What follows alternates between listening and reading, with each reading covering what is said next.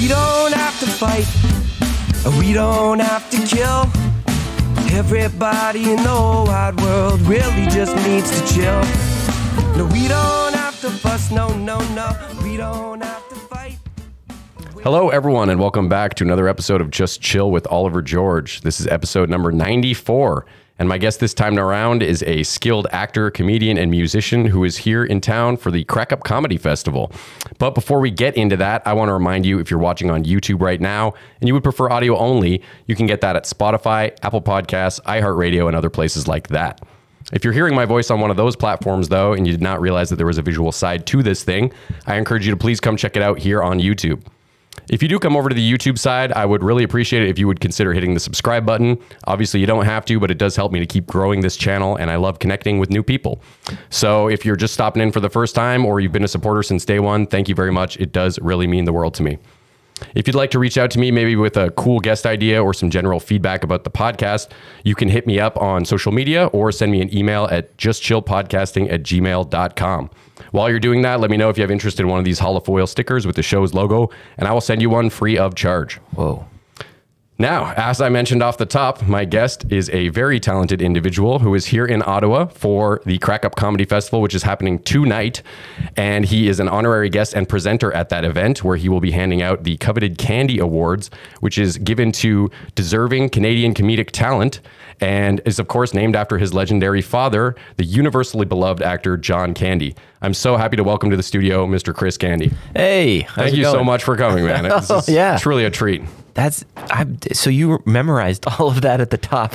On the way to pick you up, I was just going, oh man, every time someone says, oh, good intro, all I can hear is my little like tense gasps for air. I'm always a little worked up at the beginning. Thank you. Thanks so much. That was great. Thanks for having me. It's lovely to be down here, hanging out with your dad and drinking a lovely AHA sparkling water beverage. They're pretty good, right? They're AHA. I honestly think they edge out Bubblies in my opinion because they're dual flavor. Yeah, it's got two complex flavors going on, pineapple and passion amalgamation. fruit. Yeah, it's very good. No, thanks for having me. Yeah, it's nice to be back. Kind of briefly mentioned it on our car ride over, but I haven't been back to Canada for like 3 years since before the pandemic. Yep. So it's really good to be back. And I'm just loving my time here. So no, we always want to have one of our sons back to the Great White North, right? Like you got to make the trip once in a while. It's the most noticeable change of tone once you go from the States back to Canada. And I always welcome it. It's so lovely. And there's just so many differences that happen when you cross over. And so it felt good. And that was also the thing too. I think I didn't really realize how much, that was such a heavy time for everybody, no matter what. And I think it's just like starting to travel again and all of that. I mean, I've been traveling, but it's, to come back here really is nice. Cause one thing I noticed is if you did travel during the pandemic, and you would go back to a place that you remembered pretty well, it's still, that place was trying to get through the pandemic too. Yeah. No place was free of it. If you wanted to go to Italy, they were trying to get through it too. You wouldn't escape that ever. Yeah.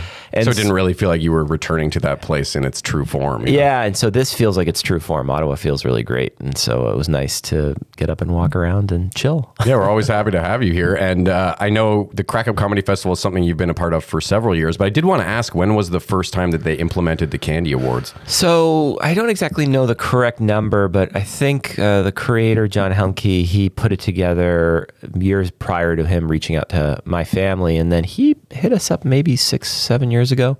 Okay. And he said he wanted to do a honorary inductee for my father. He wanted to kind of award my father. And it was a really nice event that they did downtown. And Margaret Trudeau was there. Oh, wow. It was they were giving her an award too.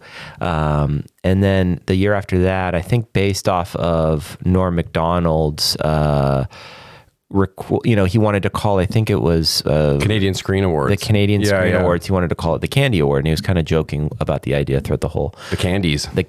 Yeah. And I think John just heard and he's like, well, I'll do it for my comedy festival. And so John then took the name and added it towards Crack Up. And so then more or less the last well, since then, the festival's been going on, and we've been giving 2 Candy Awards to. Oh, it's 2 every year. Okay, Yeah, I wasn't sure to if that was male, just this year. female comedian, Okay. and it's more or less to highlight. Initially, it was comedians from kind of the past, and so we did Colin Mockery, and we did Amazing. Andrea Martin, Okay. and then from there, he had a really great idea about presenting it to current comedians who are going on. So like this year, we have like Big This Daddy. year's a mix, though, right? It 'Cause is. You've got Robin Duke, who's Robin Duke is SCTV. is a senior, and then SNL. you've got but then exactly, and then you have Big Daddy Taz, who's more of a current comedian, and that's I kind of think the progress it's going to be moving in forward. We kind of embody generosity and the Canadian spirit within comedy, and I think that's really where the award's going to nowadays. And so John usually sends us a couple people he thinks are really great. He's got his kind of finger on the pulse of comedy in Ottawa. And then we chime in who we might think would be great, or if we can help him get in touch with somebody, then that's usually how it works. And Oh, so you guys get to weigh in. That's cool. I didn't know that. yeah, definitely. And so that's really how it works. And then he picks a charity to donate to, and it's always kind of changing. But its focus has always been on mental health, mental health support, and he's really been focused on that for years now. John works, I don't know exactly where, but it's somewhere within that avenue, and I think it's within. God, I guess it would be politics, but I think anyways, I'm not exactly sure where it is. Cool. And normally your sister comes with you. Yeah. This year she's appearing virtually, I believe. Jen, no, it's just me. I'm okay. going to be, Jen will be, she's back in Los Angeles, and she's just got too much work going on down there. Oh, I so. thought she told me she was doing it via satellite or that kind of thing. Maybe I'm wrong. Maybe they're piping her in, and I have no idea. I haven't told you yet. I wanted to give a shout out to your sister, though, for helping me yeah. get in touch with you, because I had a great chat with her last May, and I'm really happy to be able to do this. So thank you, Jen. Yeah, hey, Jen. What's And up? also shout out to comedians that are going to be featured or have been featured during the festival, but they will be there tonight as well, who have been on this show. So Kyle Brownrigg, David Brennan, and Fiona O'Brien. Good job on all of you guys for making it there, and I can't wait to see you. It's great. Yeah, it's and the festival itself has gotten me to get up to Ottawa and see Ottawa in ways that I haven't. It's like my experience with Canada is pretty Toronto centric. Newmarket, right? The town where we had property was up in Queensville, which is like kind of part of East Gwillimbury above Newmarket. For those who don't know where that is. Is that the farm I've seen, sort of the open land that you see in that interview with your father? Yeah, that's it. Exactly. Okay. So my mom and dad bought a farmhouse back in, I guess that would be the 70s. Yeah. Oh, wow. Late 70s, early 80s. And then my father kind of kept expanding it and, buying plots of land around it. And so that was the farm, and we still have a little bit of land left up there. Not too much, but that's all getting developed. It's unfortunate that whole kind of land is getting developed, but Canada's just got such a boom for development going on. So we've got a lot of land. There's a lot of land to develop, but I have spent a lot of time up this way and in that part of the world. So going to Ottawa, I've done stuff in Montreal, but then to be honest with you, I live on the West Coast, but I've spent the least amount of time on like West Coast Canada. Oh, Vancouver, I haven't like really explored it too much. Yeah, I have not either. I'd love to, but love to get to the East Coast more. And this festival even does stuff up in Iqaluit. Yeah, the Arctic Comedy Festival, I believe. And I'm trying to do that this fall. He was talking about me going up there and doing some improv classes up there. And, cool. And I was like, oh, fuck yes. I'm sure they'd be happy to have you. Yeah, I'd love to do that. I know if it's the same festival, I know a couple of comedians that have done that as well. Yeah, exactly. I believe Simone Holder was there last year, and Janelle Niles, a couple other people that we've had on the show. So I mean, they'd be lucky to have you. For me, it's just like getting to see parts of the world that you wouldn't normally get a chance to go to. So I would be very lucky to go up there. What an experience. Yeah. Yeah, absolutely. We had a singer on this show who spent a lot of time in the Arctic, and she was talking about how, it would be dark for 2 weeks and then it would be bright for 2 weeks and that kind of stuff. I think that's because she was even further north. She was all the way up at like Alert in like a military base, the northernmost sort of area. But I don't think it was just 2 weeks. well, yeah. I mean, it goes months. Right? Oh, does it really? Yeah, I yeah, could have sworn she said it was a couple of weeks. No, when you get to the high latitudes, it's like summer for a long time, then it's dark for a long time. Oh, wow. Yeah, well, she was talking about how it would be hard to sleep because you'd wake up at 3 a.m. and it'd be bright outside like it was the afternoon. There was a stand-up who did the Crack Up 3 or 4 years ago, maybe it was 3 years, right before the pandemic. And he was talking about how there are areas where you get off the train, but you have to give the conductor the coordinates, like the longitude and the latitude. Oh, wow. That's where it stops. That's where the train stops. And I'm going, that's pretty rural, man. Yeah, that's a whole different world. Yeah. Wow. So coming back to Canada, I heard you touch on another podcast about this, your accent coming back. And you brought up something that is actually very true to me as well, which is that I would find myself adapting to sort of the people that I'm around, and my linguistic sensibilities will kind of just shift. And I was talking to you about Vic Ruggiero coming on the show. Right. And for like a week after that, I was speaking like I was from New York. She's got a real thick one on him. Yeah, that sounded suggestive. Thick accent. It does happen. Even as I'm here listening to my voice, I'm going like, who is that? But I get comfortable within the kind of dialect around. I remember even I was in Hawaii with Mike Park a couple of weeks ago, and next thing I know, I'm just saying like "cuz" and "brother," all this stuff. But I think it's because I'm relaxed. Probably that's normally what it means, and kind of putting my guard down a little bit. But with Canada specifically, I think it's also just like a familiarity, and I think your accent is a part of who you are, and it's just easier to. For me, it's just a comforting feeling.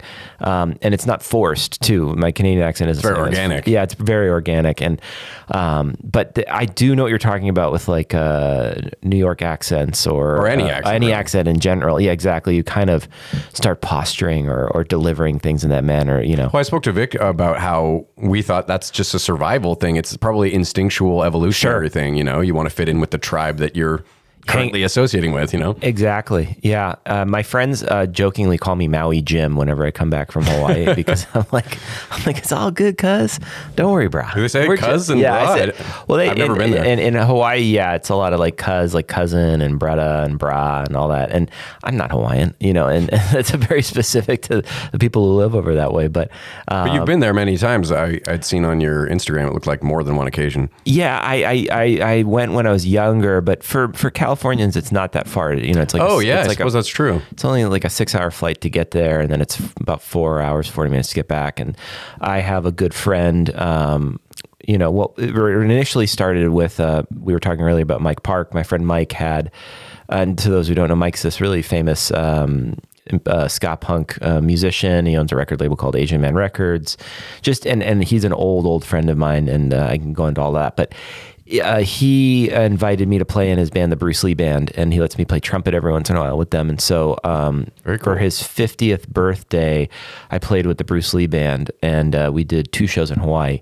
And that kind of started it because I was over in this town called Kailua, which is on the, I don't think it's on the east side of the island. That's what it is. Yeah. And anyways, beautiful, cute little town. And I love to run. I'm a runner. And so I was just having these like epic runs over in Kailua. And I just was like, I have got to figure out a way to get back here.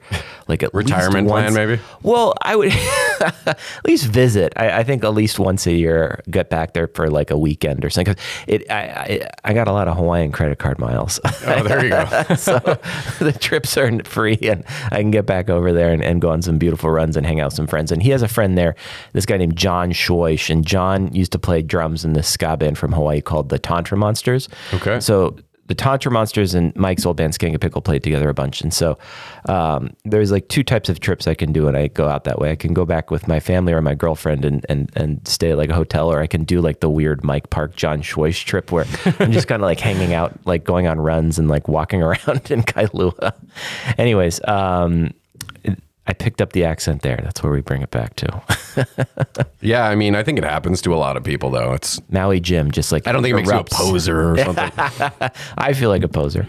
Well, when someone calls you on it, maybe. Yeah, exactly. Well, Mike called me on it. I think I was talking to like a Lyft driver, and he was like, oh man, like I've been in crazy traffic to pick you guys up. And I was like, oh, don't worry about it, cuz. And then Mike goes, why are you talking like you're Hawaiian? I was like, I don't know. It just happened. That's funny. When you kept saying bruh, I can't help but think of my daughter's 12, and her and all her friends say bro. Oh, dude. Constantly. She calls me bro. I'm like, that doesn't even make sense. But is it bro or is it bruh? No, it's bro, actually. Really? Surprisingly. She'll go bro. So in California right now, it's bruh. Bruh. Like they're saying bra, basically. Yeah, exactly. Yeah. And I've experienced that through Mike Park's daughter, Maggie, and she's in like her teenage years now, and she's just like, bruh. We went camping, and we went camping, the four of us, like, and she was just like, not down with camping. Yeah. Like wanted to go into town and get. That was me as a kid, actually. Yeah. Like she wanted to do what any 14-year-old wanted to do, like go and like find like the coffee bar, Yeah. And so when we were trying to like go camping and do camping stuff, she's like, bruh. Anyways. I've only recently started to enjoy camping, and that's because we're, I guess, glamping. We rent a cottage somewhere. Right. I can't do the tent thing. I'd wake up with a sore back every day, and Yeah. there's always that one mosquito in the tent driving me insane. I don't know, call me a prima donna, but... Well, that was actually my my like entryway into like camping in Canada. Is that my cousins in Toronto? They invited me for, I think we did it 2 or 3 years in a row, to go on a canoe trip along the French River above. Well, that's I guess more in the Toronto area, and it's kind of below Thunder Bay, I think, isn't it? Or maybe it's I'm looking at your dad. I look to my dad constantly for factoids, so you're not It's out in of place. Canada, right? So I've heard of I've heard of the French River, but I couldn't place it. Okay. Nope. You don't win that Trivial Pursuit round. Don't win that one. No. Well, But that's pretty good for knowing a little bit about everything. That's so good. That wasn't off key at all. It's a consequence of age. right on. But I did a great canoe trip with them, and I had to do like the whole portage, like overnight camping and everything. And I just came back on like, yeah, you're fucking Canadian. Yeah. Did you feel like I get it now? Kind of, I enjoy this, or more just a badge of honor? No, I loved it. I think I always loved challenges and stuff, and there was a lot of like rowing going on that trip. And Well, and you mentioned running was something I had written down here because you do seem like a big runner. yeah. You just did the LA Marathon a few days ago, right? Last weekend I did LA Marathon. That was my 5th LA Marathon. Wow. Yeah. Well, on that note, I did want to ask you how many marathons you've run to date, and maybe not a marathon, but in general, which run have you done that was the most grueling or arduous? Oh, cool. Sure. For the people who really want a challenge, right? They can. Yeah, I guess I've always loved like a challenge, and I think that running has been like a really cool teacher for me, and it has really like you get something out of all the runs you go on, and I always feel like if you're in like a bad mood or if you're trying to work through something, if you go on like a 30-minute run, your perspective will change, and you'll have kind of this new view on things. And so with marathons, I've run, I think. Technically, I've run 5 LA marathons, and then I did a piecemeal marathon during the pandemic, so 6 altogether. Okay. By piecemeal, I mean I have like a running crew out of in the States. It's worldwide. We're called it's Never Not Run, NNR. And Never Not Run was this like slogan I said when I was in high school. NNR, Never Not Run. And the phrase would find itself into songs that I would write, or it was my original Instagram handle. My very first Instagram handle was NNR. People thought I was probably like some kind of weird guns right activist or something. But when I changed it for professional reasons to my name, like I should have a long time ago, I was like, what am I going to do with this handle? And then I was like, I'm going to start a running group, basically. And through that, we hold all these digital races throughout the year. And by that, I mean, like, if you want to be in the race, like, you just let me know, and we start a group chat, and there's all kinds of people from all over the world who are running the race that same day, basically. Cool. And one of the ones we did during the pandemic was a marathon where I basically said, I'm going to get all the elements together of a race day photos, a race t-shirt, times, and all of this stuff. And I'll manage all that. We'll get a group chat together through Instagram. And then you run a marathon in one day, and you have 24 hours to complete it. And so, if you want to do 10 miles and then take a 5-hour break and do another 10. And then, you could break it up however you want. And so that was my other marathon I had done. Sorry, I have never run a marathon, so it is 20 miles then? It's 26.2 miles. I don't know. How much is that in kilometers? Kilometers is like 40, 50, Canadian conversion. 62K maybe, I think, or Wow. it's up there. Yeah. Holy shit. And, but through Never Not Run, then I started just like, I got kind of, running's addictive a little bit. Like, I've heard this. the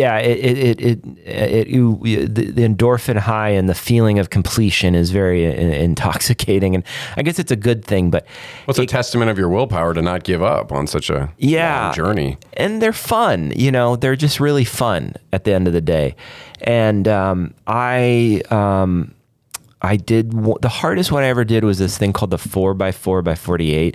And it was 4 miles every 4 hours for 48 hours. And I did Whoa. that 3 years ago or 2 years ago. And that one was created by this like motivational, well, he's not a motivational speaker, but he's this like book author, Navy SEAL guy named David Goggins. Oh, I know that. Well, I don't know him, but Yeah. I've seen him online, yeah. Yeah, and his book was just really neat, and I got a lot out of it. And He's the guy who kind of yells at you a bit, like, it's 5 a.m., get up. yeah, I've seen his videos, yeah. He is intense for sure. I've definitely like played him for friends on like on podcasts, and they've had like panic attacks listening to him. Well, he's like a no excuses guy. You are your biggest hurdle. Yeah, exactly. He's the most no self-help book self-help guy you can find. Like, and really all he's saying is anything you want to do in life is hard. At the end of the day, that's the biggest takeaway I have from it. Like anything you want to do, be it physical or life or goal oriented, it's not. Well, and he lost tons of weight, as I know it. He Yep. used to be a lot larger, and he was in the military or something. He's just this person who came from so much oppression, and he grew up, I think, in a town where the KKK was created. He was just, he's a black man. He was getting all kinds of hate. He was overweight. I think he ended up losing over 100+ pounds. Oh, he's shredded now. Yeah, and then he also was.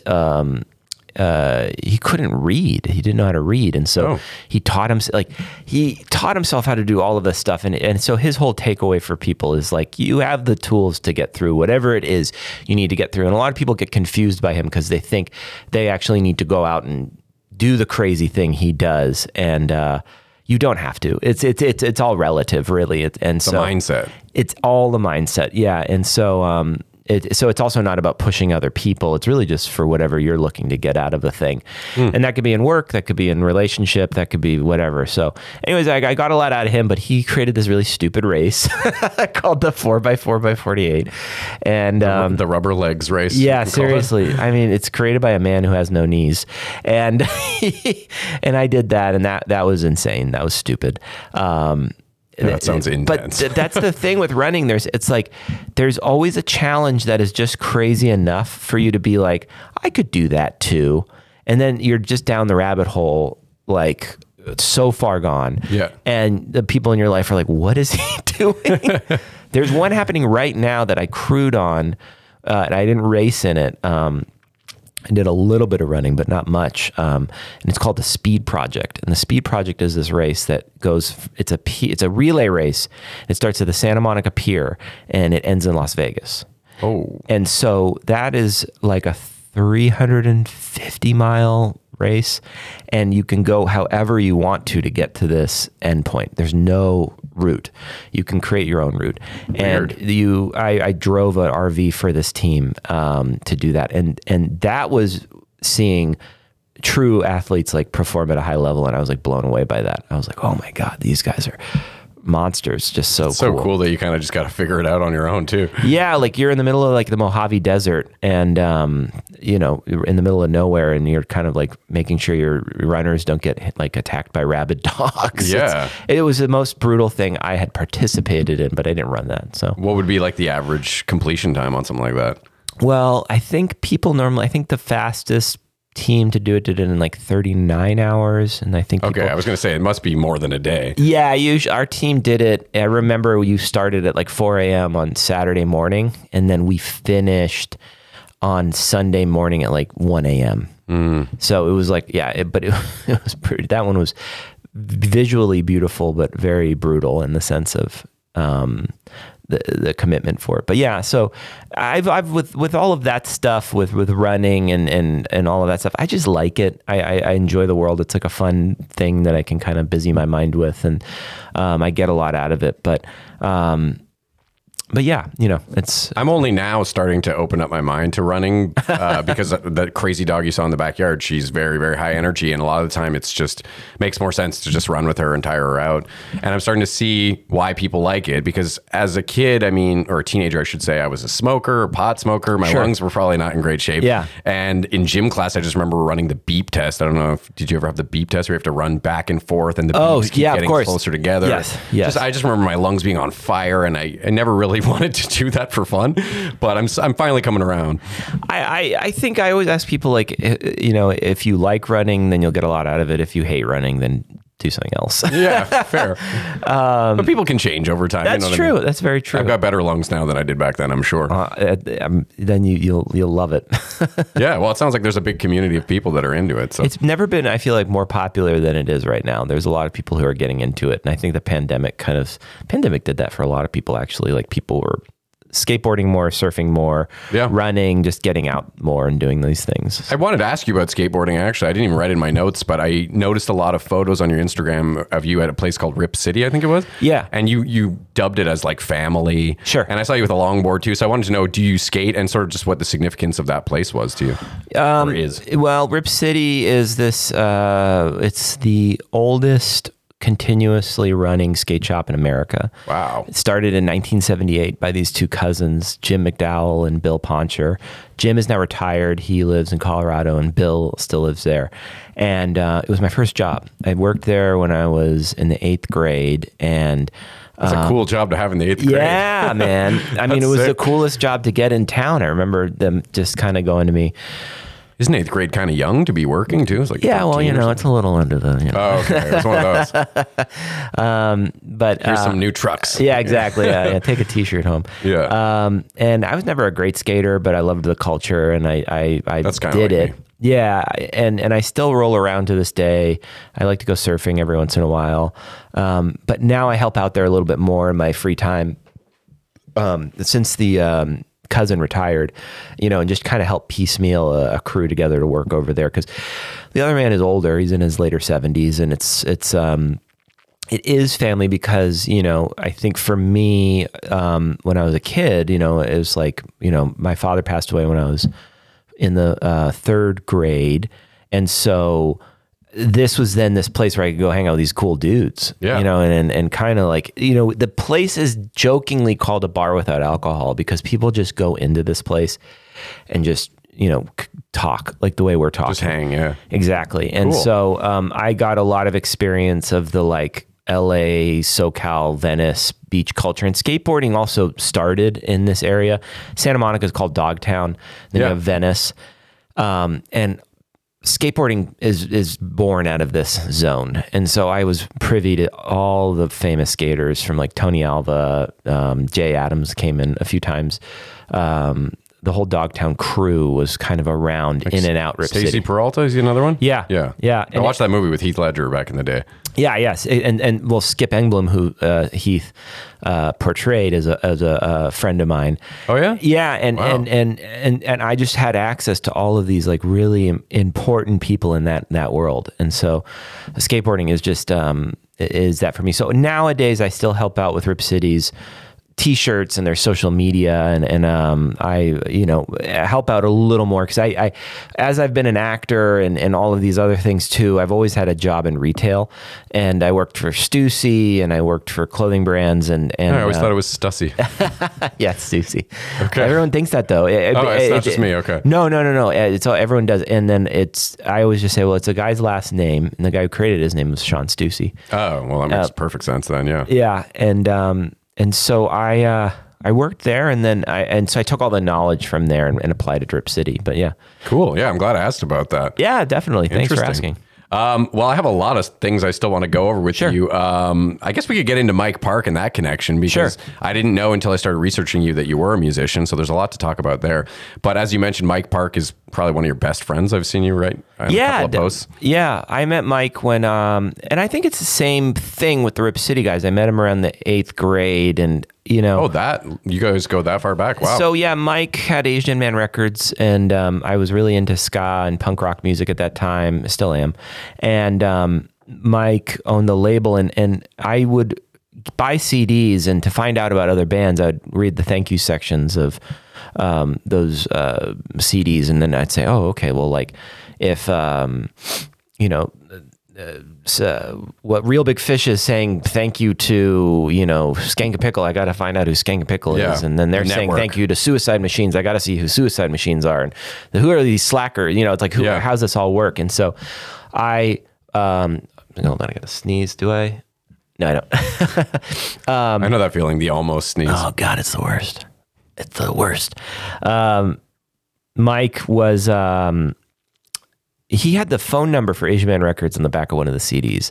And so I called it, and I thought that I was going to get a front desk or someone who was taking the calls. I thought this or something. Asian Man Records, it was going to be this huge record company. And the guy picked up the phone. Well, hey, what's going on? And I was in a ska band in the 8th grade, and we were playing a talent show, and they had this song called Fakin' Jamaican. And I couldn't figure out this one lyric, and I wanted to figure out if someone at Asian Man Records knew it. And so I was talking to this person, and then I started talking about all the bands. Hey, what's up with the Bruce Lee band? What's up with Alkaline Trio? What's up with, And then I go, well, what's up with Mike Park? And he was going, oh, I'm doing pretty good. And I lost my mind. I was like, what? And I was so overwhelmed because this is like my hero. And because he's, significantly older. Yeah, he's 51. I was thinking, this guy can't have a record company in the 8th grade. No, yeah. And so Mike then, and I just kind of became buddies through AOL, email back and forth. And he was really into Star Wars toy collection. And I traded him a bunch of Star Wars toys for Asian Man Records posters, and he got the better end of the deal. Does he still have them, I'm guessing? He got rid of all of them. Oh, no. Yeah. He sold them to somebody who was really, that hurts the nerd in me, but I understand. Yeah. This stuff is hard times. Yeah. And so then Mike, over the years, I got to graduate high school, and he invited me to go work for his nonprofit, the Plea for Peace Foundation, on the Vans Warped Tour. And so that was my second job, more or less, where I was on the Vans Warped Tour for a whole summer. And there is kind of a big pot for me because I meet a lot of people there. Jeff Rosenstock is one of them, who's a pretty successful musician now, and Mike Park put out his records. But I go to meet a lot of people on this tour, and through Mike, he continued to be a good friend after that. And then I worked with him on other tours where I'd be his guitar tech or roadie or whatever. And there was a crew. It was his now wife and our friend Hiro Tanaka and Mike. And now we hang out whenever we can, or, the Hawaii thing's kind of a thing at the moment. We do a thing called Punk Rock Weddings where he officiates the wedding and I DJ the wedding, and our friend Hiro takes all the photos. And so it's a cool little That's awesome. Yeah, it's again, these are all things that are for fun. But I'm fortunate, man. I know a lot of really nice people, and I'm always kind of amazed at how cool some of these people are. And Mike's one of them. I just think he's got one of the biggest hearts, and he's very important to the DIY music scene. Oh, yeah. He's a mastermind. Yeah. I mean, I told you in the car that I have a bit of a connection to him.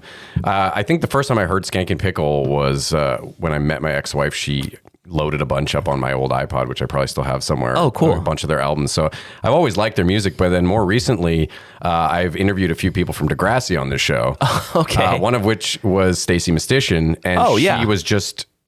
she had been doing exercise stuff for a long time, but she was starting to put YouTube videos up with workout videos. Yeah. And there was one for World Fitness Day where I got in that video, and so was Mike. So we're both in that video showing how to do certain exercise moves. So that That was a weird small world kind of thing. Totally. He told me about that. I remember.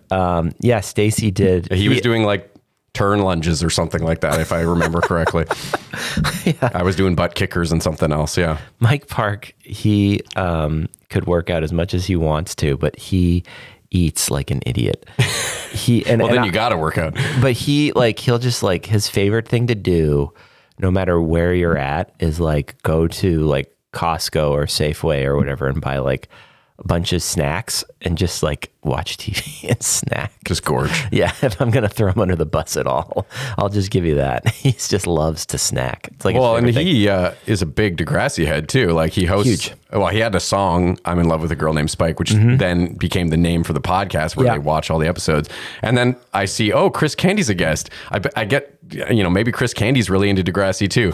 Then I listened to that and I was like, okay, he couldn't even name 3 characters. So you still made it enjoyable nonetheless. Well, the funny thing with that was, he kept on, and you kept alluding to your notes, which I think were non-existent. They were non-existent, yeah.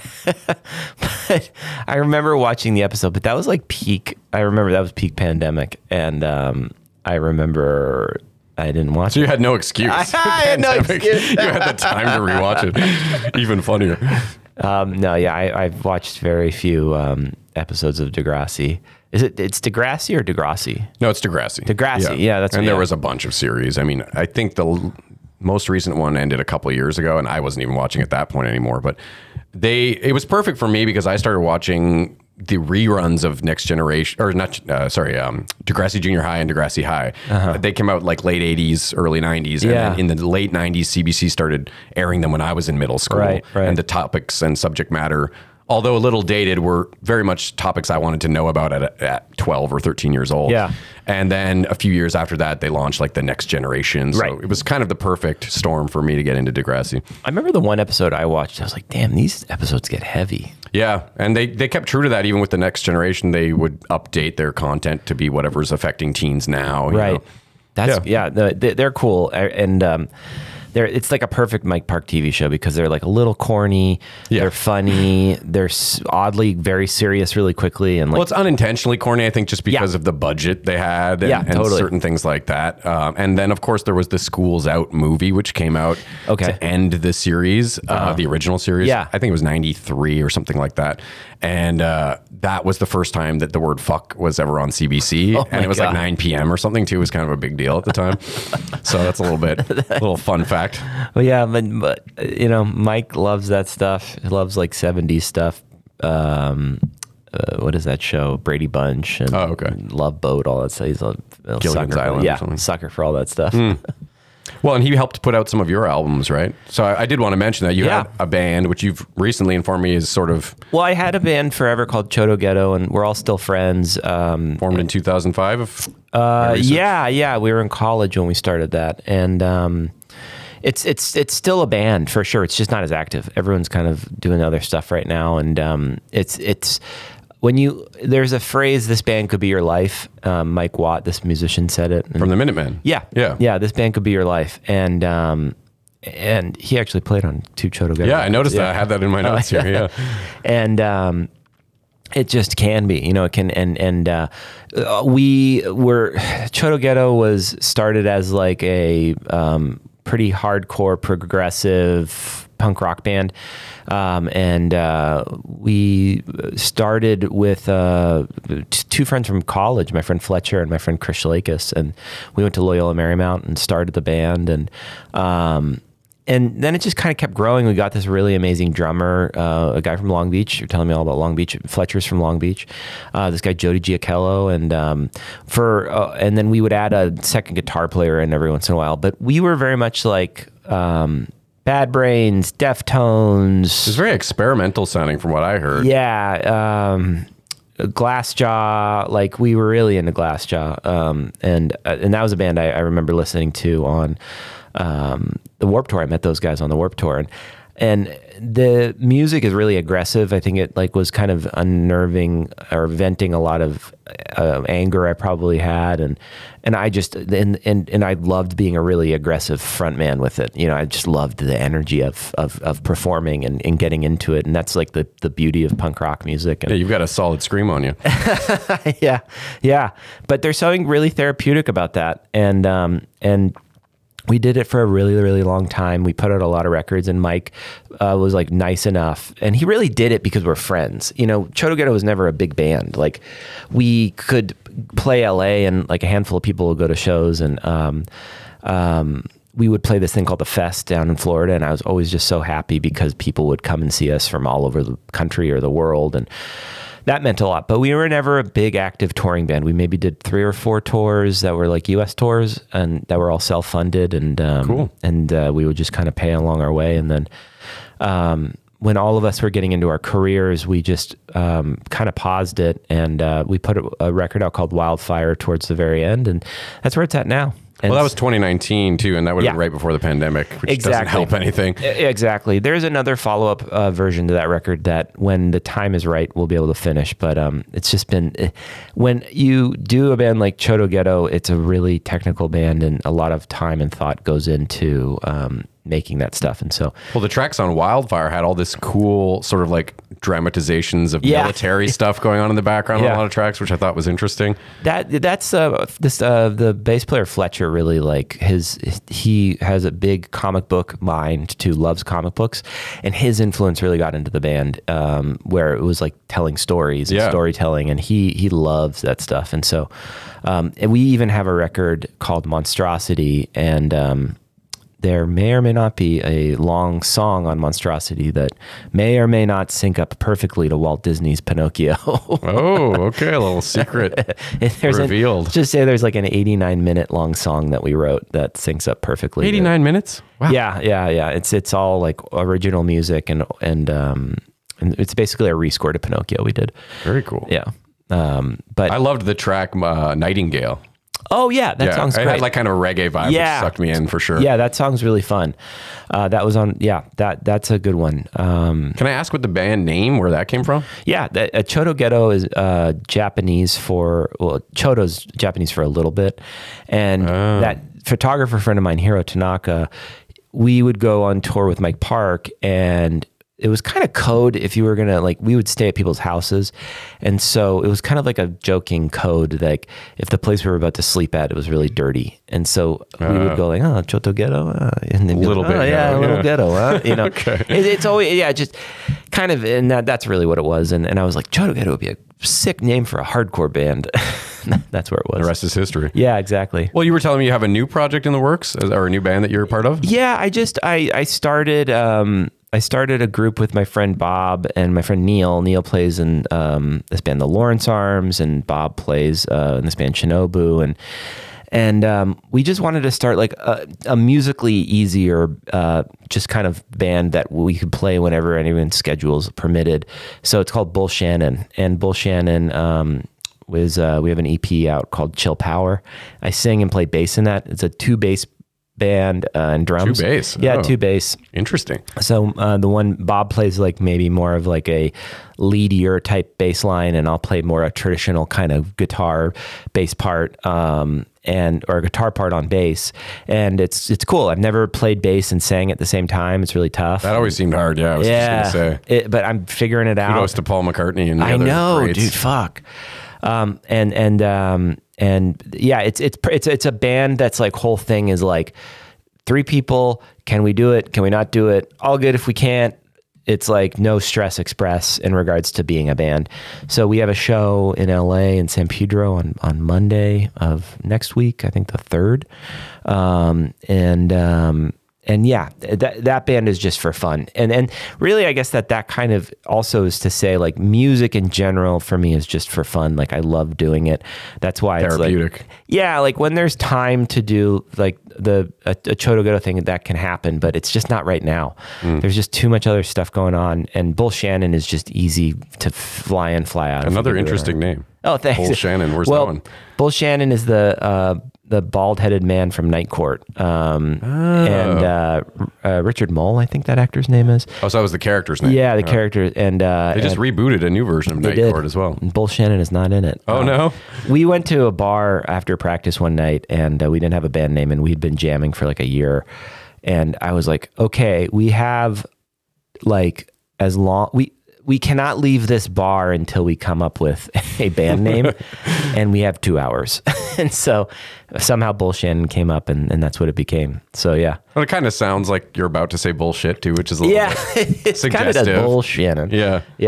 But that band's super fun, and but yeah, Mike put out a record called Sparkles for Chodo Ghetto and a record called Monstrosity, and I'm not asking him to put out any of the Bull Shannon stuff because it's just, my friend Bob has a label called Fat and Funky, and we just distribute it through that. And we did a tape. We made a cassette tape. Old school. Yeah, super cool. Maybe an 8-track next time. I know. We're just going to go farther down the road. Well, on the drive over here, you brought up Bumper to Bumper, which is something I definitely wanted to talk to you about. It's a podcast that you've done for quite some time now.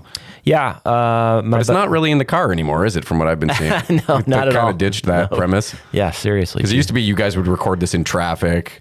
Yeah. So the initial podcast idea was like, my friend Rick, who used to do actually early Chodo Ghetto music videos, we started doing improv together and a ton of comedy together. And he's this really talented director. And we would Rick, last name, just... Rick Darge. I figure if we're saying how talented he is, we should get his whole name Rick out there. Darge, you fucking idiot. No, I love you, Rick. Rick and I are naturally combative, and it's funny. Like we just know how to like just push each other around. And in a loving way. Yeah, but we noticed it so I'll back it up. We started an improv team called the Beach Bunnies, and we did improv at in the indie DIY LA improv scene. And there was this club called The Clubhouse, and then there was this show called this is crazy, I can't remember. It was The Clubhouse, and there was this guy Bart who did this show there every Saturday night, and I'm blanking on the name right now, it'll come to me, but he would give you the Saturday night, the amount of people on your improv team and the amount of people you brought would get you a minute of stage time. So The Local, that was the name of the show, The Local. Price. So, but it didn't matter because he would just invite everybody to perform, and there would be like, I think it was a 2-hour show, and start at 10, end at midnight, and there would be like 30 teams. It was like a lot, and you would get on stage, and there was no time to do improv. There was just zero time to do it. And so it would always turn into like this speed improv fest. Like you'd go up there and like just try and make people laugh as fast as possible. And everyone's a little drunk, it's late at night, and it would turn into like our team just like basically like verbally fighting each other, like doing all the things you're not supposed to do in improv. We would do it in those moments, and it would make people laugh. And that was being like kind of fighty with each other, I would be like a sandwich shop owner.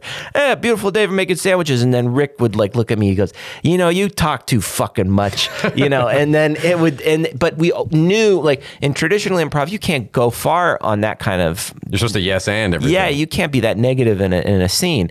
And at The Local, we were able to get people laughing because it was just so quick. And then that turned into more of our sense of humor as we kept on making stuff. And then it oozed into the podcast because Bumper to Bumper was traditionally, I would call Rick on these long, like just mind-numbing psychedelic traffic drives in LA, and we talk on the phone, and I'm like, this should be the podcast.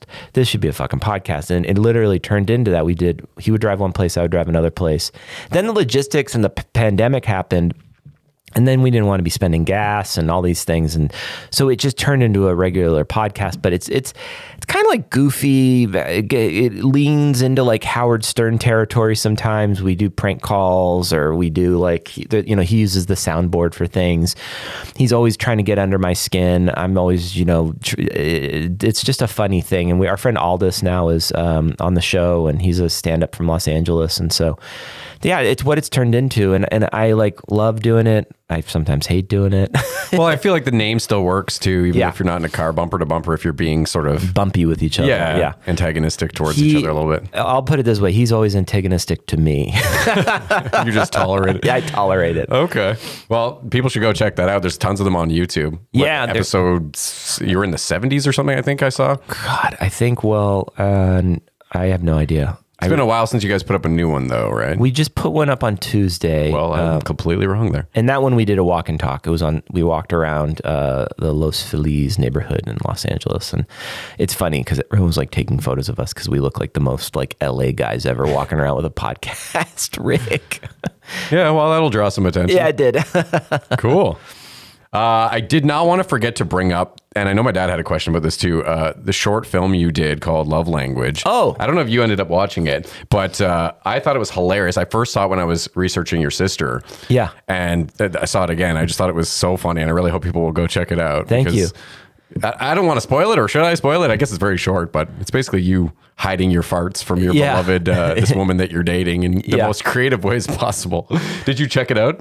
Yeah, I watched it and I thought it was quite humorous. Yeah. Oh, thank you. Yeah, especially when you're like, oh, are you done with that? You take her cup, and that's funny enough that you're going to leave the car. But the fact that when you get to the curb, you just chuck them on the ground. Yeah, we did a tisk at that. Yeah. Yeah. Oh yeah. Pollution. Yeah. Yeah. That again, that like goes back into the Rick Darge world. He's a really good filmmaker. He's got a great camera. It was shot beautifully. Yeah, we've made several short films together, and it's cool. Like, write a good idea, make it. We know how to make it kind of quickly. And it's just all got to be on the page for an idea. And yeah, that was just like an idea. I remember my girlfriend and I started, who I'm still with now, we were starting to date, and I was Who does not like the Canadian weather, I've been told. She loves Canada. Side note. Oh, the cold is, yeah. Well, she's I don't want to derail your thoughts. Sorry, I just threw that in. No. She, she's feeling it. I'll put it that way.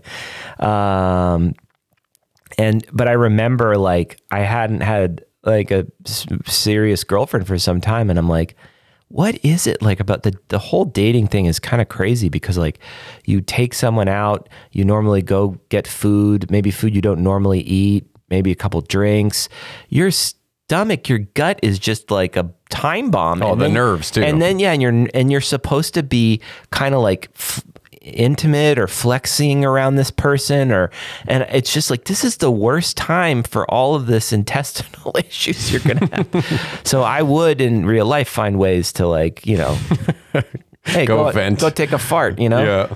Hey, go take a fart, you know what I mean? When she couldn't hear it, and I did 100% do the coffee thing.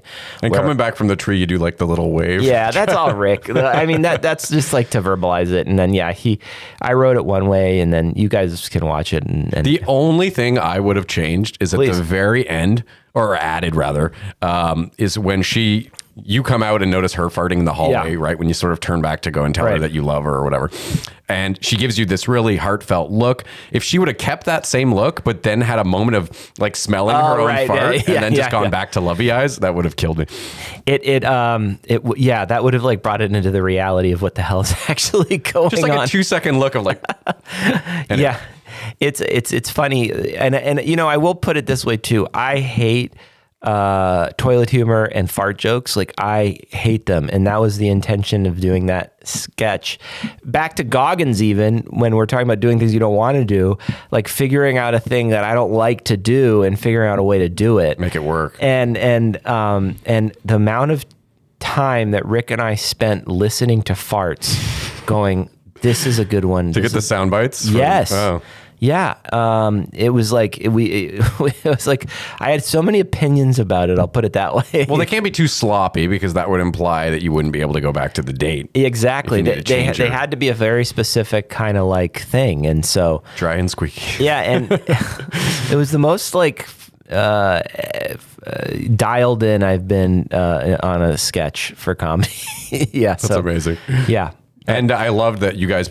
I saw some sort of promotional thing where the quote was like you guys getting rejected from some film. Well, that was the thing. Like, we were getting like, I can't remember how that worked. We submitted it. There's a couple local film festivals in LA online. Short of the Week is one of them, and we were just getting like no love. And then we had a lead over at Vimeo, and Vimeo made it a staff pick, and that was helpful. But and so then we were just like laughing, like, this is, no one likes that. I just like that you embrace that sort of like, yeah. You know. I love that kind of humor. I love like the self-deprecating humor, where Yeah. you're making fun of yourself. That stuff's like hysterical to me. Kicking yourself while you're down. Yeah. My dad, I know you said something to me on the phone about short films, and you had a... Yeah, it was for me, it was just a little broader question. You know, when you watch the Oscars and stuff, you see short film categories and all this kind of stuff. And whenever you get to see one of these things, repertory cinema or wherever it might be, now online, but in the old days, online wasn't so easy. They were still making short films. And my question was, when people make short films, how do they get their money?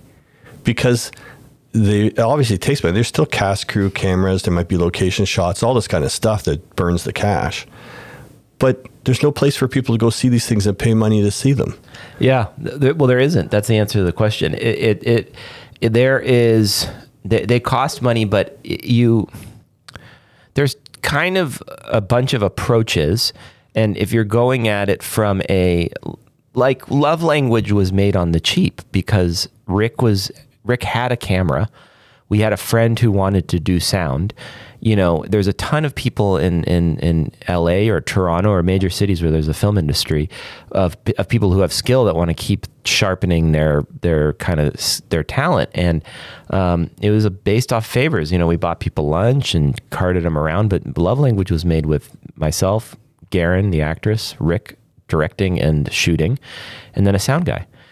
And then we hired someone to do a score, but they make zero money. You know, you get all of, you know, and you have to look at it as a business card or like an investment in your career. If it goes well, it's exposure. 100%. You know, but what about one like Chowzilla, which was, you know, now Chowchilla, yeah. Oh, Chowchilla, sorry. Yeah. It was very meaty. Like it had a lot of roles and it had a lot of stuff going on, and that's gotta Just cost. a labor of love. No, Chowchilla was more. There was more of an intention. Like Love Language had the biggest splash, and but we filmed it in a day. Chowchilla was, to those who are listening, like a short film I made. Same actress, Garen. Rick was directing it. But no, we pooled money together for that, and yes, it made no money back.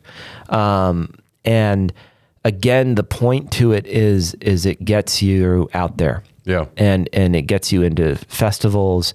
It is something in a town where you, especially in an industry like Hollywood, where you need to like kind of show people what you can do.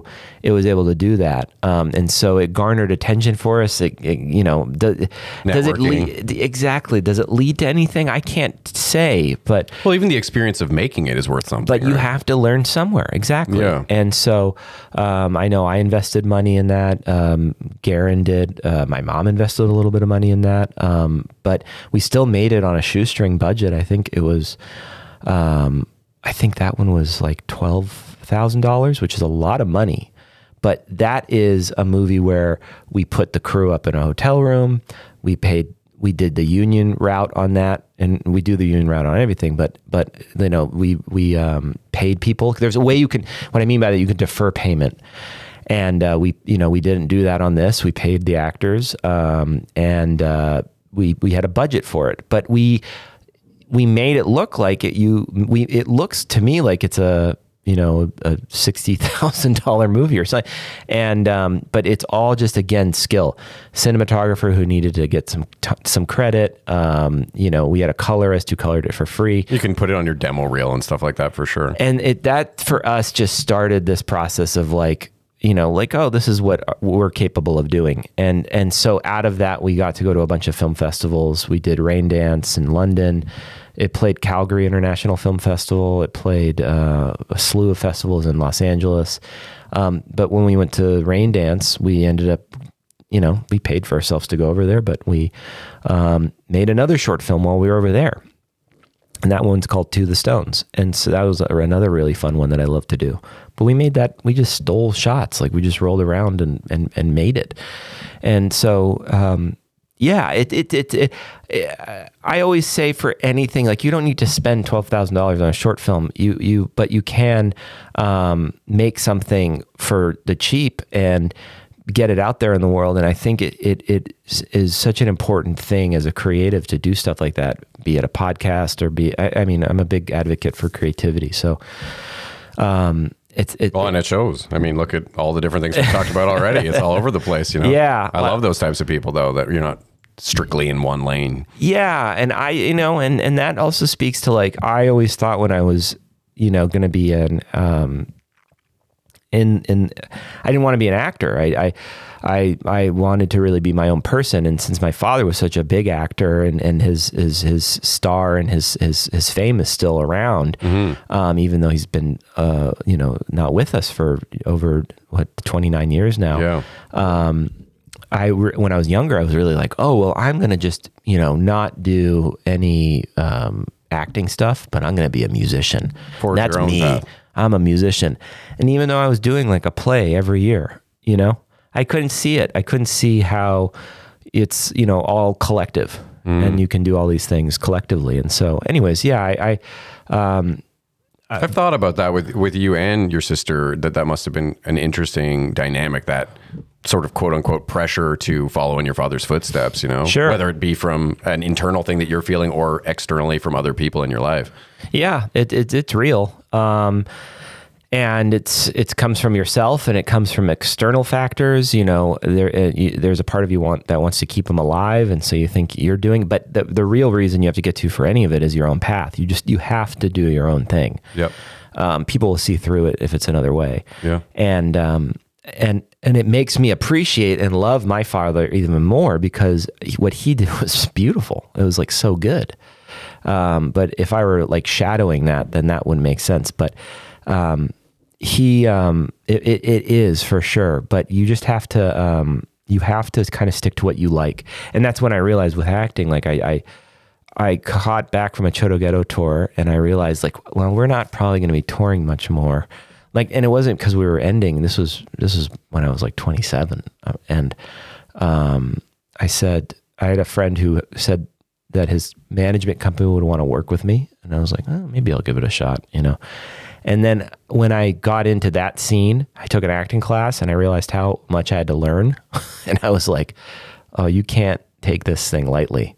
I had this like naivete, like it was going to be easy or something. Like I was like, it would just come naturally. I'd heard from people like, oh yeah, people are, would love it if you got into acting and, this person said this and well, it's happened in Hollywood before where someone follows in the footsteps of one of their parents and. Yeah, but there was this like fog of naiveness that was like, oh, it's going to just, yeah, okay, I'll start booking commercials, cause I was in, Bye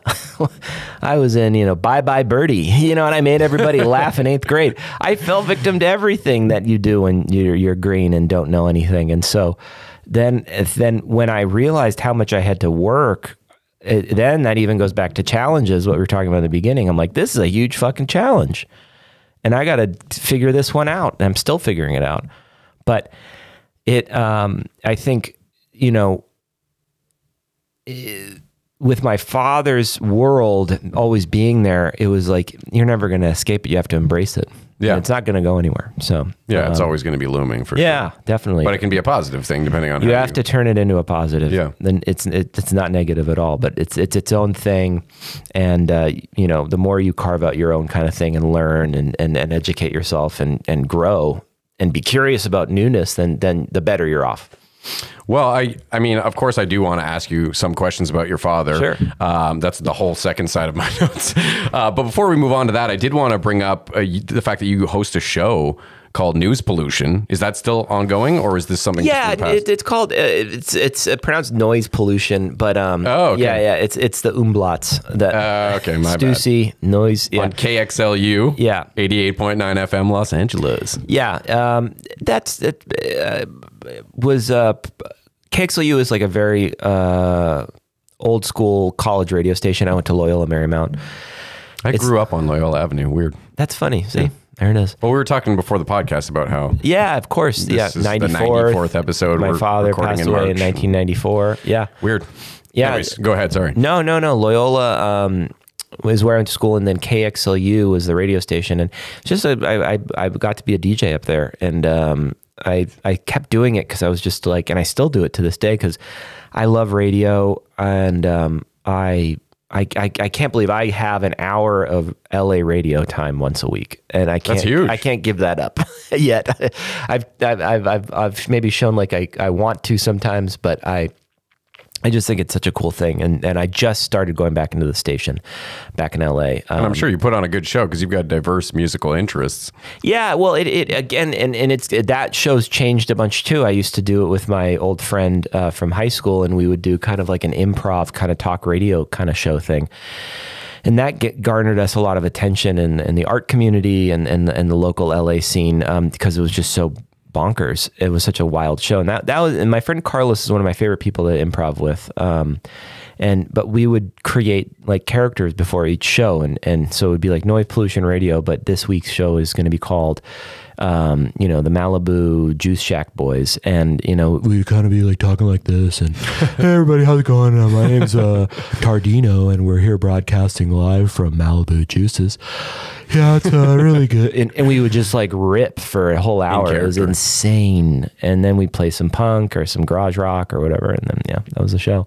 Now I've kind of just DJ. And during the pandemic, I would do these things called like cantina sessions where it was in my old studio apartment before I moved in with my girlfriend.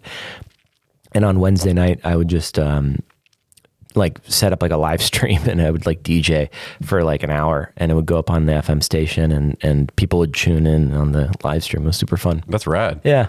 Speaking of radio, actually, I had a thing happen to me. I was at Walmart the other day, and this has happened to me many times in my life. This guy, I do not remember his last name. His name is Bob. I've learned since. He comes up to me out of nowhere, and he says, hey. And I was, first, it's Walmart, so I'm wondering what this guy's about to do. And then he goes, he had heard me speaking to Kelly, and he said, I just got to say, you have a great voice for radio and broadcasting. And I get that a lot, actually. And then he proceeds to tell me that he said, oh, did you ever watch Showcase? Or I can't remember what the other network was. I'm the guy that says, and then he immediately switched into the following program. And it was so uncanny. He messaged me later, really nice guy. But yeah, I've never actually done radio. I guess this is sort of like radio. It's exactly it. It's exactly it. New age radio. Except it wouldn't be popped into a computer over podcast channels. It's going on FM or AM. Yeah, I mean, and we don't do a lot of editing, but I think the live angle would kind of intimidate me, at least at first. Well, it's interesting, too, because like I remember actually back with Mike Park, I went into Dickie Barrett's morning radio show when I was like, and Dickie was the singer of the Mighty Mighty Bosstones. Oh, very cool. And I remember it's not really live for a lot of big radio stations. They kind of pre-record things and then they send it out live. Oh. It's very rare that it's like this exact thing. Like it's kind of, there's a delay or a tape delay or that it's like very built and then sent out. It's interesting. I did not know that. I didn't either until I went to that. Especially when they say, we're live from Yeah. Yeah. Unless it's like maybe a convo or something. Anyways, yeah. Huh. Yeah, because I've thought about, what if I did a live episode on YouTube? You should. I probably will eventually, yeah. I like to ultimately have that ability to sort of assess the footage after. And like I said, I rarely cut anything out. Usually if I do, it's something where I'm self-conscious about saying something stupid or, getting a fact wrong or whatever. Yeah. Well, let's flip the page. Yeah, please. Because, I mean, your dad is such an influential and amazing performer for the ages. And there's definitely stuff I wanted to talk to you about. But first, I have a gift for you. Oh, great. And I don't know if this is something you're aware of or you may already have. But as you can see, I'm a big board gamer. Oh my God, okay. And they have a Planes, Trains, and Automobiles, the game. What? Yeah. So there's yours, and I got one for me. I'm hoping you'll sign for me. Oh my God. So go out and get it. I think it's a co-op game, and it comes with a shower curtain ring. So if you don't have it. It's a journey of hijinks. Oh, which you wanted in the middle camera? Or? It's a journey of hijinks and hilarity in this two-player cooperative game based on I'll just classic go like this. holiday film, overcome grounded planes, icy roads, and burning cars to reach. This is going to be the new Thanksgiving game to play. Funko makes this. Huh. Yeah, pretty cool, right? That's I'm glad you've never heard of it and that you don't already have it. Heard of that it. makes me very happy. That's so cool. Thank you. This is awesome. Yeah, if you'll autograph mine after the pod, that would be super cool. I would be happy to. So I already asked you, did you know about this? No. Okay, my next thing I have to bring up is Ryan Reynolds because him and Colin Hanks have announced that they are working on a documentary about your father. Yeah. So I just want to know, are you involved in this? If there's any details you could share, and if you know of a tentative release date. I was thinking maybe they were timing this with the 30th anniversary of your father's passing next March. Or I can't speak too much on the project now, but I can speak on how lovely Ryan is, and I can definitely say that his appreciation for my father is just is beautiful. Like he in Deadpool, I think he always has. He has the Canadian Mounted book. Yeah, he's just such a nice guy, and I know that he's a big fan. And he's just been lovely. And the people we've worked with over at Maximum Effort are really sweet. And yeah, Colin's a great guy. Really excited. Well, Ryan really does seem to exude the same kind of Canadian warmth that your father is known for, really kind spirit and he an essence of humanity that you don't see in a lot of Hollywood is the way I would put it, I guess. Absolutely. I think that and I learned that through him. I had seen his work and I remembered him from all of his films, like the Van Wilder movies. Yeah. And, I always kind of saw him around growing up and seeing movies, and he was always very funny. And then when, it's interesting, actually, the bass player of Choto Ghetto was really excited about Deadpool, and he was talking about how they released Deadpool. And that was my first kind of experience of getting to know Ryan Reynolds nowadays. And when I started to learn how much of a fan he was of my father's, I was just like, oh, that's beautiful. And then it's been within the last 5 years that he loves Canada. I can tell, and what's interesting, I've only met Ryan on Zoom. We've never met in person. But I've met people from his company in person, and he's a very busy guy. I can imagine. Yeah. But he just does have that warmth for sure. I can tell. And he does love Canada, and even the stuff he did with like the Terry Fox shirt he just put out recently, or he was promoting. And even, what it is this, I can tell that he and his company and the work that they put out, there is a lot of, really genuine characteristics behind all of them. There's warmth, heart, there's a point of view. And yeah, he's definitely very much has that. So yeah. Well, he has a lot of people in Ottawa excited right now because I know talk that he may buy the Sens, which is again something that makes me think of your father with co-owning the Argonauts. Sure. And I wonder if that's maybe some of the motivation that led Ryan to want to own sports teams. Of course, he's got Wrexham with Rob, I cannot ever say his last name right. McElhenney? McElhenney. I think that's what it is. Yeah. I don't really know, but I do think of that too. I think that there is some connection. Because it's a Canadian team this time around, it seems even more on point. Yeah, exactly. It's.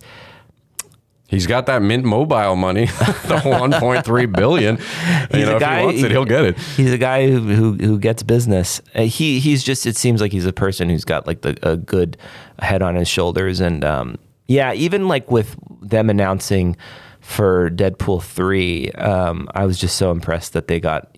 Everyone wanted to see Hugh Jackman come back. Yeah. Come on. It's like they kind of know what everybody wants. And that's so cool for creativity these days. I think it was a mixed bag, though, because a lot of people loved the way that Logan kind of ended his tenure as Wolverine. It was such a great film. But he even knew to point that out in like a video. He's like, we're not going to mess with Logan. Yeah. It's going to be set before that. Continuity will be fine. Like they just as a company understand, I think, the audience really well, and I think that's most really definitely cool. And Colin went to Loyola Marymount, and Colin, like I said, he's a director of documentary with his company name, but great actor too. Great actor. Life in Pieces, we binged that whole series. Yeah, and he does have a good heart, and I remember reading a play with him years ago when I was in a play at Loyola.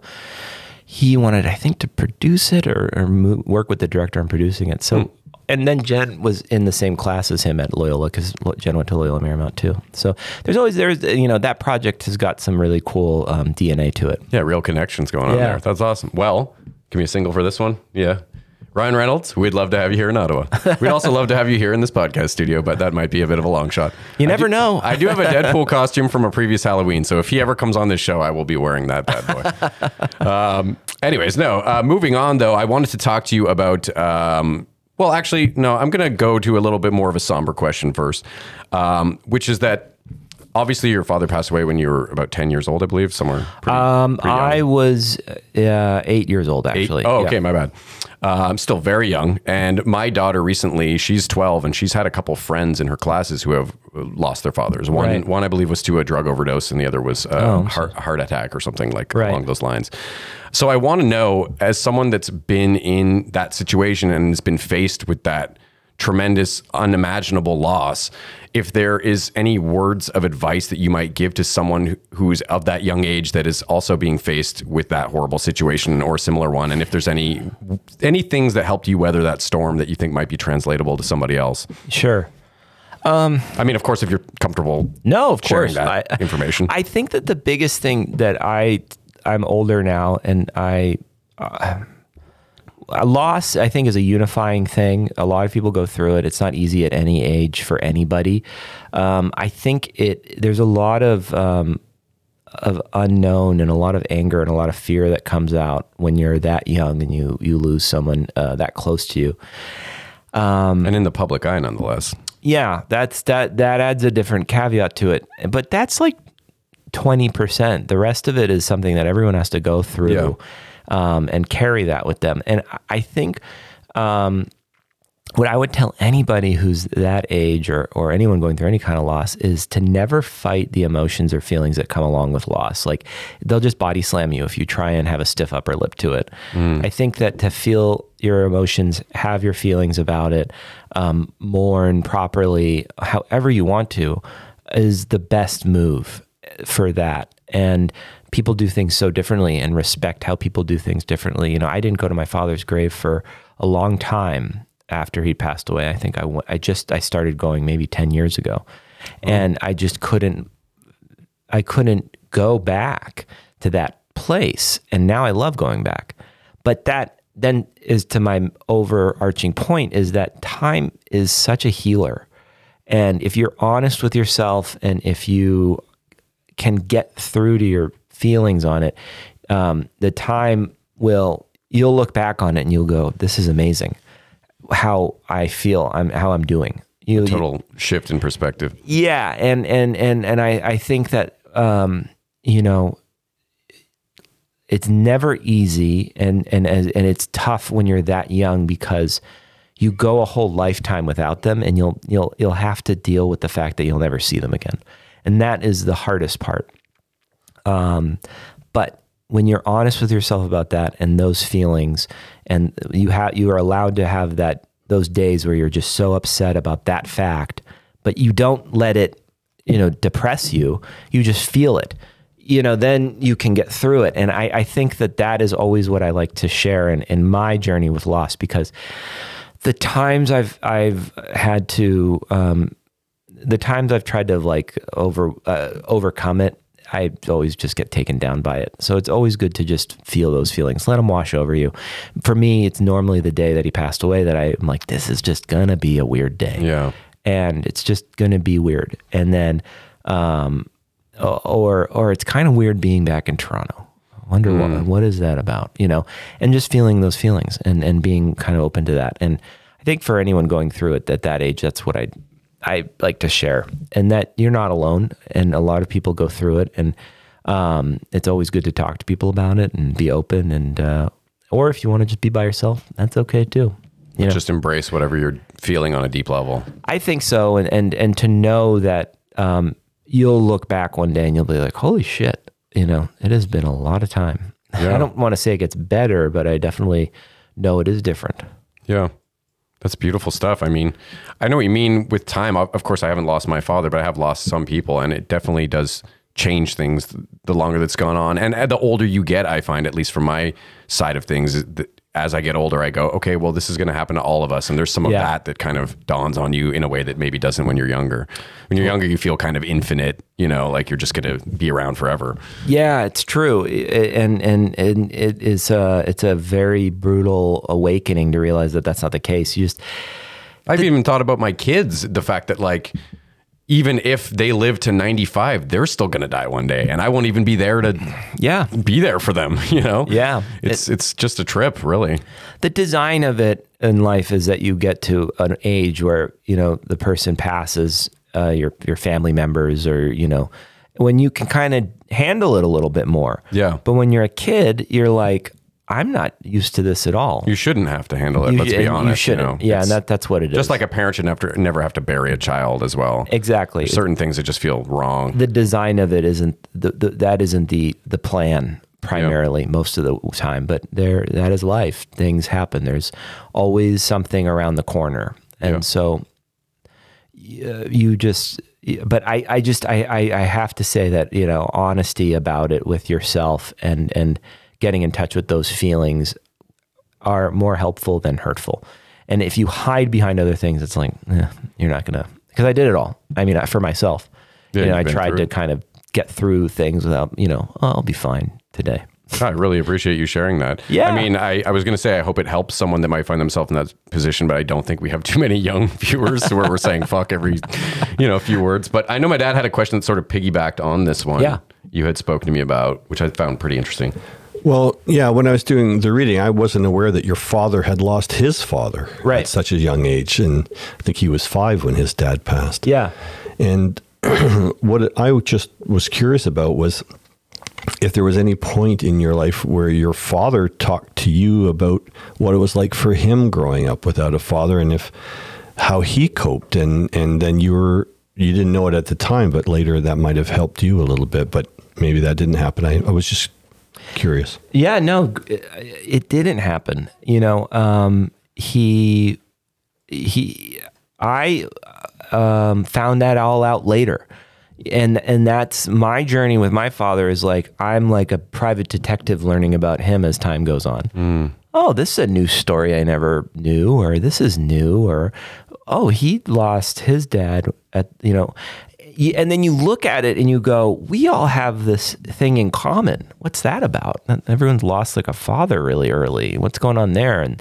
And so that information then led me to be like, how am I going to live my life differently, or what is it? And one of the things that I'm most bummed about for, it was a heart attack. Well, we don't know. That's the thing, actually. For my father, it was definitely a heart attack, but we don't know with my grandfather what it was, because it was so long ago. They're not quite sure usually what it was at that time. But you go, okay, I've got now this family history, and how am I going to take care of myself? How am I going to stop this tradition? And I genuinely, at the end of the day, think that it's for him, it was cigarettes. I think for both of them, they were smokers. I think that just leads to so much. For the right person, it's the completely wrong thing to do for cigarettes. Some people smoke till the day they die. Thank God they're not as popular as they used to be. Even when I was a teenager, there was way more smokers. Exactly. It's really kind of lost its cred, and so but I never got that lesson from him, and it was really more me kind of having to go, okay, what's up here? Well, in his defense, if when he passed you were only 8, it might have been kind of a heavy conversation to drop on a 7-year-old. Exactly. Yeah. And that's part of it too.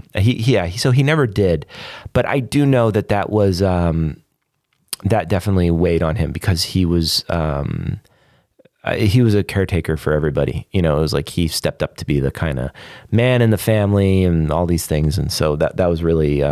Did he have a lot of siblings? Or? He had a brother, my Uncle Jim, who passed away. He passed away in his 60s. And then my Aunt Fran, actually, who was my grandmother's sister, she just recently passed away, maybe 5 years ago, but she was kind of the end of that immediate family. And then I was actually asking if your father had siblings. I should have specified that. Oh, no, yeah, my father did. Jim. Yeah, Jim Candy. Jim, and but he was in his 60s when he passed away, but It was not of heart issues. Yeah, he had cancer, I believe. Oh, too bad. But yeah, but he was intellectual, loved jazz, very kind of if my father was the extrovert, Jim was a bit more of an introvert. Oh, okay. Yeah. Sorry, guys, I have to interject at this point, and I really hate to do it, but our video feed has just stopped. Oh, okay. I think we have a memory issue. Hey, sorry about that. We might have lost a few seconds of the conversation we were just having. Not the greatest timing, but these technical things happen. We're back into it. Got too real. Got too real, exactly. So I did want to shift to a little more of a positive note. I am part of a Long Live John Candy Facebook group. Oh, okay. It's got 171,000 fans on it. Oh my God. So I did a little shout out to them, and I told them I was going to be doing this interview, and I asked if anyone on there had any questions that they wanted me to ask you. So yeah. I've got a few of those, but first I wanted to start with more of just a comment from a guy named Mike Newman, which I thought really summed up your dad's work. He said, "How could you not be full of love and respect for John Candy? A caring and charismatic personality that oozed out into every movie character John ever played. A living and breathing teddy bear for so many youth back then. You'll never hear a negative story about him." Yeah. And on that, I wanted to comment that I saw actually a Facebook post. It was like celebrity interactions that people had, and they talked about going to the fair with their brother or something like that, and their dad. They ran into John Candy, of all people, and their dad left his kids with John Candy so he could go to the bathroom. And apparently your dad bought them a corn dog and was nothing but a gentleman. So this is a funny story I found online. But Sarah Novelli asks, there's a 50th anniversary for SCTV celebration that's already in the works. And she wanted to know if you were going to be involved in that in any way. Yeah, they're doing an event up in Toronto in the summer, I believe. And yeah, we've been invited to come up for that. So they just did a new Second City theater, and they moved he has a theater there called the John Candy Box Theater, and it was in the Second City in Toronto, across from the Firehouse. Now they moved it to this new place down by the water, and yeah, there's a John Candy Box Theater. They've already started having shows and classes in there, and so we're gonna go up for that. So yeah, perfect. Yeah, it's great. I remember the last time Second City did I think it was their. Well, God, was it what one was it? It must have been the 40th, but it seems like it wasn't that. It seems like it was longer ago. Maybe the 35th. It's 50th anniversary of Second City. Yeah, I think 73 to 2023. That's amazing. God, I must have been That's what she said, at least. I know it is. I'm just. Yeah. That it seems like. I think it might have been the 30th. It must have been the 30th or the 40th. I can't remember, but we were in Chicago for it, and it was like mind blowing how many like amazing comedians were all there, and we were there to kind of be there. But it was like that institution has just pumped out so many funny people. It's amazing. Oh, most definitely. Yeah. Well, hopefully it'll be a good time up here in Canada for the 50th. I'm excited. Yeah. Again, it's always nice coming up here again. So I was here right before the pandemic working on a movie of the week, and I remember like I was in the hotel and I just kept on seeing on the screen like, COVID here, COVID there. And I was like, it's not going to come over. Then I got home and literally a week later, it was like, yeah, you couldn't get away from it. No. Like we were talking about earlier. Yeah. Well, speaking of coming back to Canada, I just noticed when we took that interrupted break there that it's really coming down the snow outside. I've been looking out the window here and the porthole. I'm the porthole, yes, into the reality out of the comic book cave. Yeah. Cool. Well, Adam Seuss asks if your dad ever acted like one of his characters at home, whether if it was just to have fun or if he was rehearsing, if you ever caught any of that. Yeah. People always want to know that. It's true. He like wearing the Spaceballs outfit at home or something. You know what it is when you get around someone who's that much of a pro at what they do, they know when to turn it on and turn it off. But they also, what was consistent in all of my dad's work was like his heart, I think, and like in kind of what you're talking about. Like he didn't grow up in a big, rich family of actors. He doesn't have this kind of Hollywood dynasty to his name. There were, middle class, blue collar. His dad was a car salesman, and so he had the upbringings of kind of being genuine to people, and it just carried with him into Hollywood. So people see this big actor, and he was this very gregarious, lovely person to be So around. relatable. And yeah, he wasn't, I guess the word would be disingenuous. I think he was a very honest person. And he just, I have a friend in Los Angeles who, same kind of story, like who I've known for years. And he said, he had no idea my dad was John Candy. And he said, your dad's John Candy, kind of distant friend, but he said, oh yeah, my dad did voiceover work with your dad, Oh, really? He's like, yeah, I talked to your dad on the phone. I was crazy. like, really? He's like, yeah, my dad put your dad on the phone and he just knew how to talk to me. He asked me what my favorite ice cream was. And I was laughing because I'm like, yeah, he was a big kid at heart. So, he knew how to talk to kids. So. Well, and to pull a line from Planes, Trains, and Automobiles, your dad seemed like the real article, Yeah, definitely. I just think he was very much, I look at it in that capacity that like he was around regular people and honest people and he treated people the way he would want to be treated for sure. Well, and speaking of voiceover work, you made me think of something because I, of course, in research for this, I was looking through his filmography and I've seen a lot of them growing up. Some I haven't seen, but one I totally forgot about was Heavy Metal. I know. And I remember watching that at a sleepover when I was probably too young to be seeing animated breasts. Yeah, right. He was like a barbarian character in that, if I remember correctly. But that was a pretty cool flick. Yeah, that like speaks to that time of them of like being in the entertainment business in like the 70s and the 80s, and like you just took whatever work you could get, and it just happened to be like a cult classic. Yeah, it's really cool. If no one's seen it, or if anyone hasn't seen it, I should say you should go check it out. Yeah. If you can find it anywhere. I couldn't find a place to stream it last night, but yeah, they pop up every once in a while. Amazon said currently unavailable. It was there, but Really? I don't know why you would have it if it was unavailable, but and then I guess that's it for the fan questions. I only grabbed a few because I wasn't sure how long we would have with Sure. each other. But I did want to ask if you, in particular, had a film of your father's that really speaks to you the most, or one that you hold closest to your heart. They pivot all the time.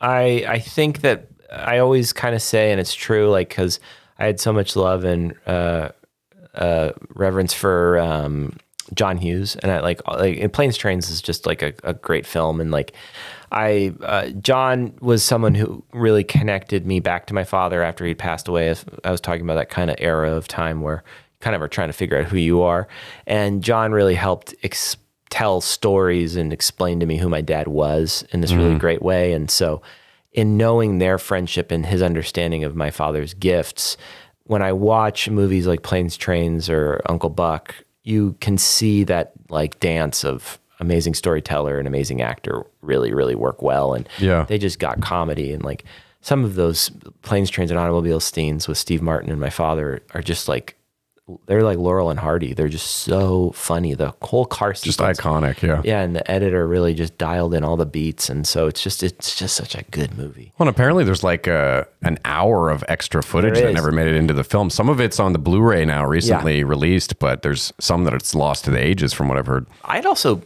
argue, I think there's like, or not argue, get an argument about this. I know that there are different versions of Planes, Trains, and Automobiles and Uncle Buck in circulation now. Oh, really? Where if you were maybe watching it on TV, it might be a different edit than if you see. Okay, yeah, I did hear that. Yeah, there's just different ones that have different beats to it because I think there's so many different edits. Well, I know there was an edit for Steve Martin's rant when he starts yelling at the Oh yeah, I can't remember if she was a flight person at the airport or at the bus station. The car rental, yeah, that's the what car it is. rental owner, yeah. And he drops a couple F-bombs in that speech, or at least one. Edie McClurg, is that her name? I think She was in Ferris Bueller's Day Off too, right? Amazing character actor. Yeah, super great.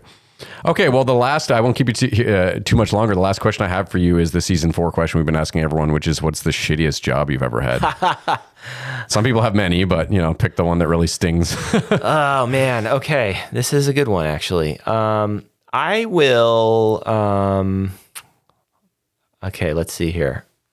This is a great question. I will. Okay. I'm going to do this without giving names. That's why I thought about it. I like I said, I worked at a lot of clothing stores, and one of my favorite jobs is I was a guitar tech for this guy Donovan Frankenreiter, and I got to travel Europe and America and North America, and it was so much fun. He's this professional surfer and really great guy. I learned a lot from him, and I lost my job at this skate shop in LA called Hot Rod. It's a very famous skate shop also in Los Angeles, and I worked there a little bit. And so I had this very like, I need to get a job mentality because I was no longer going to work for Donovan, so I didn't have that. And then I didn't have my job at Hot Rod anymore. And so I was kind of bummed that I got fired from Hot Rod because I knew the owner. And I was like, fucking this guy. So I had a buddy who worked for a grocery delivery service called Yummy. And I worked at Yummy for about a month. And the only reason I left was because I got offered a job at another clothing store in a part of Los Angeles. I'll just put it that way. And now most would think a delivery job, that would be the worst. And it really wasn't. It was kind of fun. It was just really, it was like mind numbing at times though, because it was like literally just like, get groceries and deliver them. It's not too bad. No, it was cool. But I went to go work at this other place, and it was in a part of West Los Angeles that's like a very fancy part of LA called the Palisades. And I worked for someone who was insane to work for. And I still know this person. And so, but I'll give a story. Okay. The store was a mess. It was just like the back stock area was so messy. And this store was just so poorly run. Like if you have any OCD at all, like you kind of mentioned, like your brain would just like ignite. And I remember I was there and I was just, they really depended on me because I was like, they took advantage of me being a nice guy, and I would do way more work than I needed to. And I ended up just kind of managing a bunch of people who worked there. But the worst thing I had to do there, I remember, was like, the back bathroom was just always just disgusting. And one day I was like, fuck it. I am going to clean this thing just out of the kindness of my fucking top to heart. bottom. Yeah, and I did it. And I just cleaned the entire bathroom. And then I think I left like 2 weeks later. But it was like very like, but the store was just chaotic. It was just, it was a skate shop in the Palisades. I'll just put it that way. Okay. The owner, she will still probably figure it out and call me somehow, but she should have kept her bathroom clean. yeah, I remember that was probably the worst, but I don't think anyone wants to clean a bathroom. I mean, people do it, but they're professionals at it. They're better than I could do it. I think that was easily my worst job. I was so stressed out working there. Police were called one time on employees and owners, and it was like hybrid. I was 25 at the time. It was like hybrid being a camp counselor, and hybrid like managing like a big retail store in Los Angeles where like the owner was just like in and out of working there. There was all kinds of drama.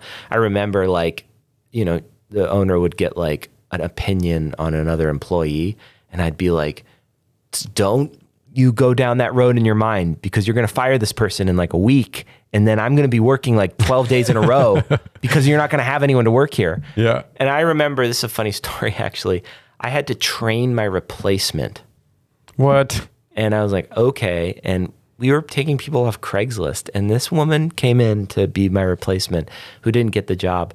But like you had put in your 2 weeks notice kind of thing? Yeah. Okay. And she came in, and it was just like, she was like Eastern European.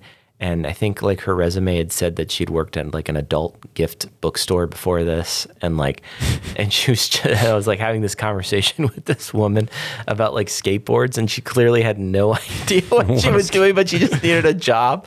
And it was like the polite, like, listening to every beat of her career and then go like, you're in the completely wrong place this right This now. is not the field for you. So that was kind of funny. That's hilarious. Yeah. Well, that's it, man. Oh my God. Thank you so much. Thank you for having me. I hope we hit all the beats. Yeah, I mean, we did all the notes and I love it. I enjoyed it. It sucks we had that little technical hiccup, but hopefully not much comes of that. Just chilling. Just chilling. Thank you so much again for coming. We always high five at the end. Thanks, Oliver. This is awesome. Yeah, man. Appreciate it. Thank you. I don't know if you're saying that to my dad or the audience. I was saying it to your dad. And the audience, if and you've the been audience, watching. thank you all so much.